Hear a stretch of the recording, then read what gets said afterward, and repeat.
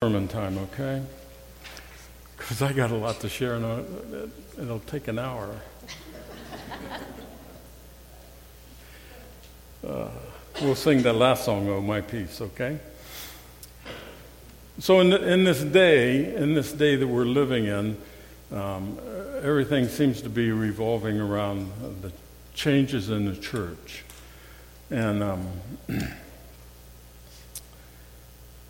I was reading a devotion, and it said to me, it didn't say it in the devotion, but it said to me as I was reading it, how do we become a church that people would respect? I think for generations, this church has been that. Long before I came here, I knew who you were as a church. In this United Methodist Conference in East Ohio, you were known as a church who cared. You were known as a church who focused in on Jesus Christ. You were known as a church that people in this conference respected. I was reading that devotion. It was talking about the demands that Christ puts on us always to be imitators of God, of His Father. And I think we're all called to do that. All who profess Christ as Lord and Savior, we are to do our best to seek. Jesus said, if you want to follow me, become like me. And I think that's a mandate that we can't negate and put away. I think it's something that involves not just mouth recognition, but also actions. I think it's what brings us to the point that we're at today of saying one thing and not doing anything about it. And the bad part of it is it's hard to find a church that most people go to a church that they're, first of all, comfortable with, but also because they respect it and the people that are there. Okay? So today I want to look at some characteristics of the church. And it starts here in this Psalm 119 or 112, verse 9. If you have your Bibles, turn to that. Folks at home especially, and out in the parking lot, and here. I wish I could hear everybody turning to Psalm 119 or 112, verse 9. This verse here talks about the responsibility of the church to earn that respect that we need in this community, and that you have in this community, and that I hope you keep in this community. It goes like this. They share freely, the church. They share freely, and they give generously to those in need. Their good deeds will be remembered forever. I like that. I hope when I die, they won't stand up there and say, "Oh, does he look good?"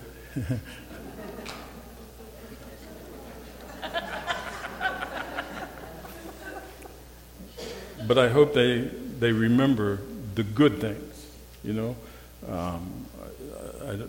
all the bad things I hope get wiped away. And, of course, you won't be walking by me anyways, so praise God for that. But anyways, their good deeds will be remembered forever. The things that we do for the glory of God, in other words, as a church, will be remembered forever. And I think we could go back in your history and you would see that. You would see that in the foundations of where we are standing on, that they were remembered because of their good deeds. And because they share freely, because they have these good deeds, then it says, the scripture says, they will have influence and honor. Praise God. This is, I think, the word of God for all of His people today. Thanks be to God. Well, I want you to know, to be a church of integrity, to be a church that people respect, to be a church that people want to come to, just doesn't happen. It just doesn't happen. There's qualities, there's characteristics in a church that needs to be there. Phyllis and I have been to a lot of churches, and sometimes we have got up in the middle of some worship services and left because it was obvious they weren't there to worship Jesus and to worship God and to worship the Holy Spirit. I remember being a mentor for several hundred people in these past few years, and I went to watch and worship with a young pastor-to-be, and to hear them go through the process of liturgy, and be there to worship, but be there also to evaluate. And on every line of the bulletin, I put down, where's Jesus at here? Where's Jesus at in this one? And she was a little put off with it. It was a lady pastor. And I said, well, Jesus never showed up as far as they're concerned there, because you said you were going to do everything that was going to happen in that church. I said, you said you were going to take care of those people that had cancer. You were going to take care of the finances of the church. You were going to do all this. And I said, honey, I'm sorry, but you're not going to do any of it. Only Jesus can do it. And I said, the moment you start putting Jesus into this, I think people will come back that haven't been there for a while. You know? Because if you come to see the Floyd show, you're going to be disappointed desperately. But if you come to see Jesus, then it changes everything. And it changes our hearts, and it causes us to want to respond to that. So I want to give to you 5 characteristics that I think helps a church become the church that people respect. And if you want to turn to Proverbs, I'm going to use 5 scriptures from Proverbs, and we'll run around in Proverbs and see what it says. The first one is Proverbs 17:7. Respected people, if you want to hear this verse of it, respected people do not tell falsehoods. They don't lie. So the first thing that I think that characteristic that we need to have is called integrity.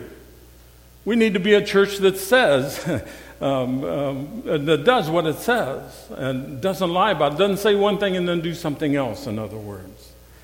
And we're in that state today, I think, in the United Methodist Church. We say one thing but do totally the opposite. The New King James Version says, excellent speech is not becoming to a fool, much less lying lips to a prince. I like that. As Dwight L. Moody said it many, many years ago, he said integrity is nothing more than who you are. Isn't that what he said? Who you are. Integrity is nothing more than who you are when nobody's around. You know? And that's what the church is. I think our character is who we are other than Sunday morning, Monday nights, you know, helping some young kid get 500 boxes, you know, doing the Matt's Matters. All this stuff that we do that nobody sees, nobody knows about, but that's that character that we have when nobody's watching. And it takes a lifetime to build that kind of a character. We don't want a reputation that can happen real quick, but a character takes a lifetime to happen. And I think genuinely confident churches aren't ashamed of the gospel. Amen? They're not ashamed of the gospel. It's Romans 1:17. I want to write that down. I am not ashamed of the gospel, Paul says, for it is full of grace and peace and hope. We don't have anything to hide, to lie about in this church, I pray, because of our integrity. Another characteristic is being dependable, and that's in Proverbs chapter 25, verse 14. Being dependable, people, it says, people who promise things that they never give are like clouds and winds that bring no rain. That bring no rain. People can respect churches best when the church does what it says. Now, when I say that to you, what do we say as a church here? What do we say, and what do we yell out to this LaGrange community and around? It's important for us to understand that we always are talking about being this lighthouse on the circle, and there for anybody that's in trouble to come. We proclaim that we are that church that helps people when they're having problems and need something. And I'm sure we miss that. Don't we miss the mark sometimes? We miss the mark when somebody needs something, but our focus is here to help them, no matter what it is. And a lot of times we have no idea of all the people that we've helped, especially, with maths and all this stuff that's going on. We've had a rough week with people needing nothing more than prayers. It's just crazy, friends. And this is in our deep-seated people who've been coming here forever. And now Dorothy is struggling and having problems. This church, they need to know this church cares. Diane came over to me this morning and said, Mom's not well, and we're thinking we want you. We want this church. It's not me, it's this church. I think she helped start this thing that many years ago. No, I better not say that again. I was thinking 150 years ago, but her family was very important in this foundation of this church, wasn't it? And they come here because when you're in need, if there's a place to go, you hope that you can go to the lighthouse that's on the circle. Amen? It's also known, I think, that in this community that we are seeking to grow in Christ. Not in numbers, but in Christ. And I think that helps people understand and respect who we are. There's a third one. It's called living with purpose. That's in Proverbs chapter 14, verse 22. The psalmist says, "You will earn the trust and respect of others if you work for good." We need goals, in other words. People, now, gosh, if you don't hear anything, I would pray that you'd hear this. People want to follow churches who chase after worthwhile, Christ-centered causes. Did you all hear that? People want to follow churches who chase after worthwhile, listen to this, Christ-centered causes. We just proved that we do that with Elijah. And so many other things going on in our world that we've taken care of and helped. We can't solve all the problems, but we can take care of the ones that are come right into our lap, that God puts there for a purpose. If we want to be people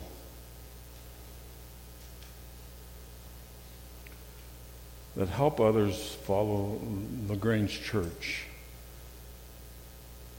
we need to make sure always that we're setting and leading them to eternal goals, not temporary things that just take care of the fix. Amen? That's important for us to understand, I think. There's so much more I want to say, but I have things I need to go. Let's go to number 4. A characteristic there is out of our psalm today, 112, verse 9. Talks about generosity. And give generously, it says, to the needy, and the kindness never fails, and they will be powerful and respected. In other words, I think if we listen to that psalm real close and understand it in this context that I'm giving it to you, is we don't honor churches for what they receive. Did you get that? We don't honor churches for what they receive. I was serving a large church one time, and I'm sorry, Fred. I was serving a church one time, and there about 500 members coming every week, and we had 800 on the books. And it was a large church, and they had a fancy, huge pipe organ, and it, like everything was going by the wayside, so they sold that big old pipe organ and bought an electronic one. 5 keyboards, and banks of buttons to push, and it sounded just like a pipe organ, but not quite. And this church sat on this big corner, and there was a little tiny house on the edge of that parking lot, a little brick bungalow with a porch on it that the saint that lived there left her Christmas tree up year-round. She would vacuum it, suck the things off of them and put them back on, where those things, the ornaments.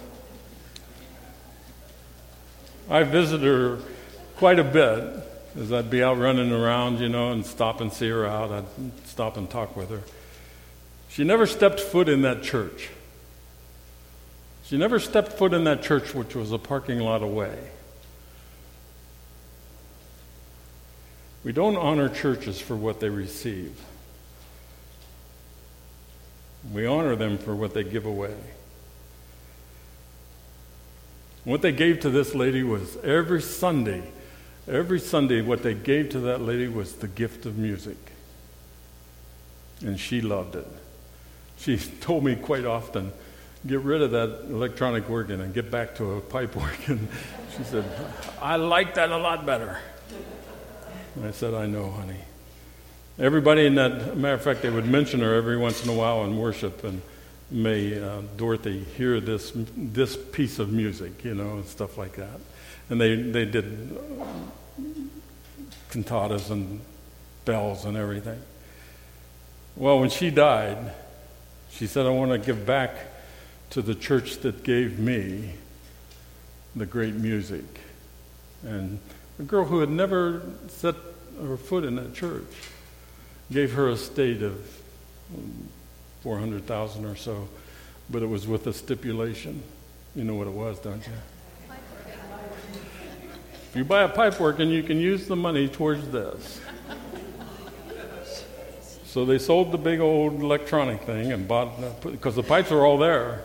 It was the organ part that they got rid of. So all the leathers got replaced in the new bass, and everything. I don't know anything about it, but it was all there, and it was all paid for by a woman who never stepped in the church, but was blessed because of what they gave. Yeah. Let me give you the 5th one. It's called faithfulness. I think that's a characteristic that's powerful that we need to do. It's in Proverbs chapter 3, verse 4, 5, and 6. If you want favor both with God and man, and a reputation for good judgment and common sense, then trust the Lord completely. Don't ever trust yourself. In everything you do, put God first, and then He will direct you and crown your efforts with success. Oh my. I think if we hear anything here this morning, we need to understand that the characteristic that is really powerful, that umbrellas all of them, is knowing Jesus Christ and having our faith based in Him. So that when things happen, when anything happens, do you remember 9/11? I don't know how it was here. But 9/11, that day, and that whole week and the next month, the church was full. Anytime we did it, we had prayer services almost every night. The church was full. And people needed that right at that. We need to be faithful then when there's tragedy. I remember reading Barna, who said that the church only matters to people when there's issues in their life. And you have to grab a hold of that when he says that, because right today most people only come to church when there's an issue in their life. Non-churchgoers. Not us who come every Sunday and are focused in on this. But those people, there are people that come to churches that they heard are people they can respect and people they can go to and not be judged. You know, I always say to people, why would we insult somebody by saying to them, see, the roof didn't fall in? That's the dumbest thing to say to somebody that's not been to church. Oh, I guess I'm not going back there. I don't want to be insulted anymore. You know? Gosh. People come because Mrs. Pudwell, and let me tell you this quick story. We don't have time. I went down to Haiti. It was the second time, and I met this woman, Mrs. Pudwell, and she was a certified nurse at that time, and she had been there for 12 years and been in this community, and they knew her, and they knew that she could do much more than the witch doctors could. But you know, everybody there, every person in that community would go to the witch doctor, give them all their money, give them their chickens, give them their pigs, give them everything to help them heal their son or their daughter or their wife or whomever. And then they would come to Mrs. Pudwell. When they had no more money, they had nothing, they would come to her because they were at their last wit's end. And they knew who she was. Her reputation was well known. And that they would have to hear about Jesus Christ. But they would come when they needed it. And that's what we need to be faithful so that people can come when they need it. All right, I'm going to quit real quick, but I need to give you a test first, okay? I think there's many more characteristics. I did have 7 down here, but I skipped 2 today. I think there's many more characteristics of the church that we need to be focused in on. And so late last night, I'm thinking, God, you're a little bit weird, but that's okay. I think I wrote down 12 more characters. 12 more characteristics that are important for us. And I think we need to understand how important they are. So I'm going to read these characteristics off to you, 12 of them. And when I read them off to you, I want you to just take a pause. Take a pause. And here's the test. 1 being not good, 10 being good. Rate yourself. Rate yourself on how you do with that characteristic. Okay? And then you can add up your points at the end. There's only 12 of them. You don't have to add them up. Let me give them to you. How do you rate yourself when you're talking about telling the truth? 1 being good, 1 being bad, 10 being good. How do you rate yourself about not telling lies, but about telling the truth?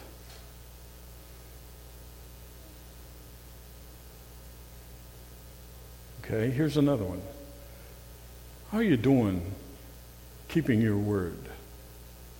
Saying you'll do something and then following through.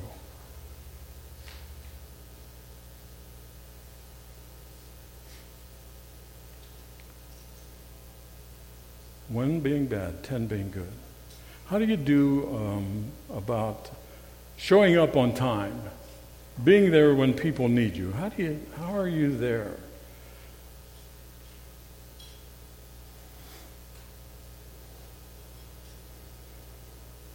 One being bad, 10 being good.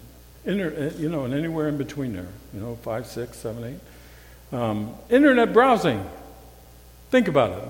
How are you doing on your internet browsing?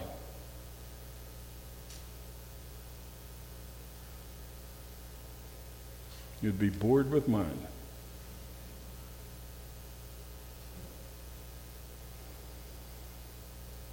Here's the characteristic I think the church needs. It's called conversation. How are you with talking to others about Christ?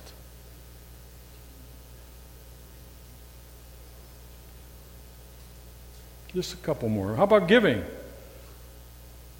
Not just giving in your money, but giving in your time and your talents and your presence. How are you doing there? 1 being bad, 10 being good.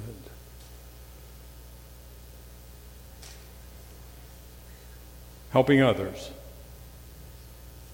How are you doing there, friends? Helping others. How would you rate yourself? of being willing to inconvenience yourself to help someone else.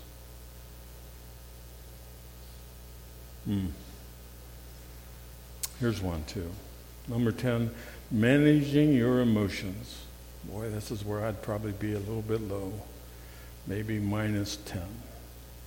You know, dealing with anger, self-bitterness, pride, arrogance, patience. How are you doing there? How about this characteristic of respecting others, treating people with dignity? Think about it. 1 being bad, 10 being good, and anywhere in between. How are you doing there? How about your prayer life?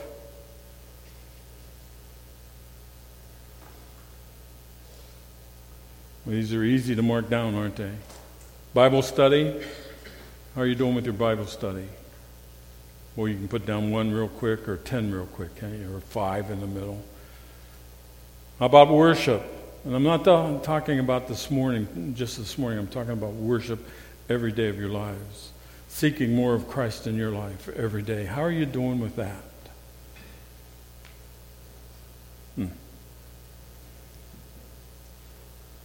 So the question I ask, and you got your figures all added up and everything, it's a tough test. The question I ask at the beginning is, how do we become a church that people respect and want to come to? And why did I just give you a test on that? The answer is, if you don't know it, because the church is not this building. It's not that building. The church is, somebody say it, you, me.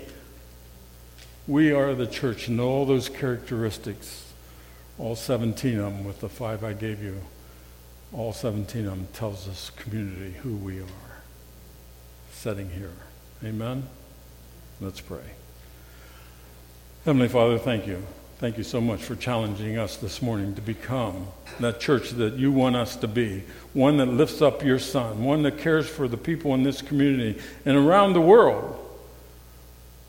We're challenged, Lord, to do something with all 17 of these characteristics. Help us, is our prayer, to put ourselves aside and follow you closely. Help us to seek to have more of you in our life every day as a church, as individuals.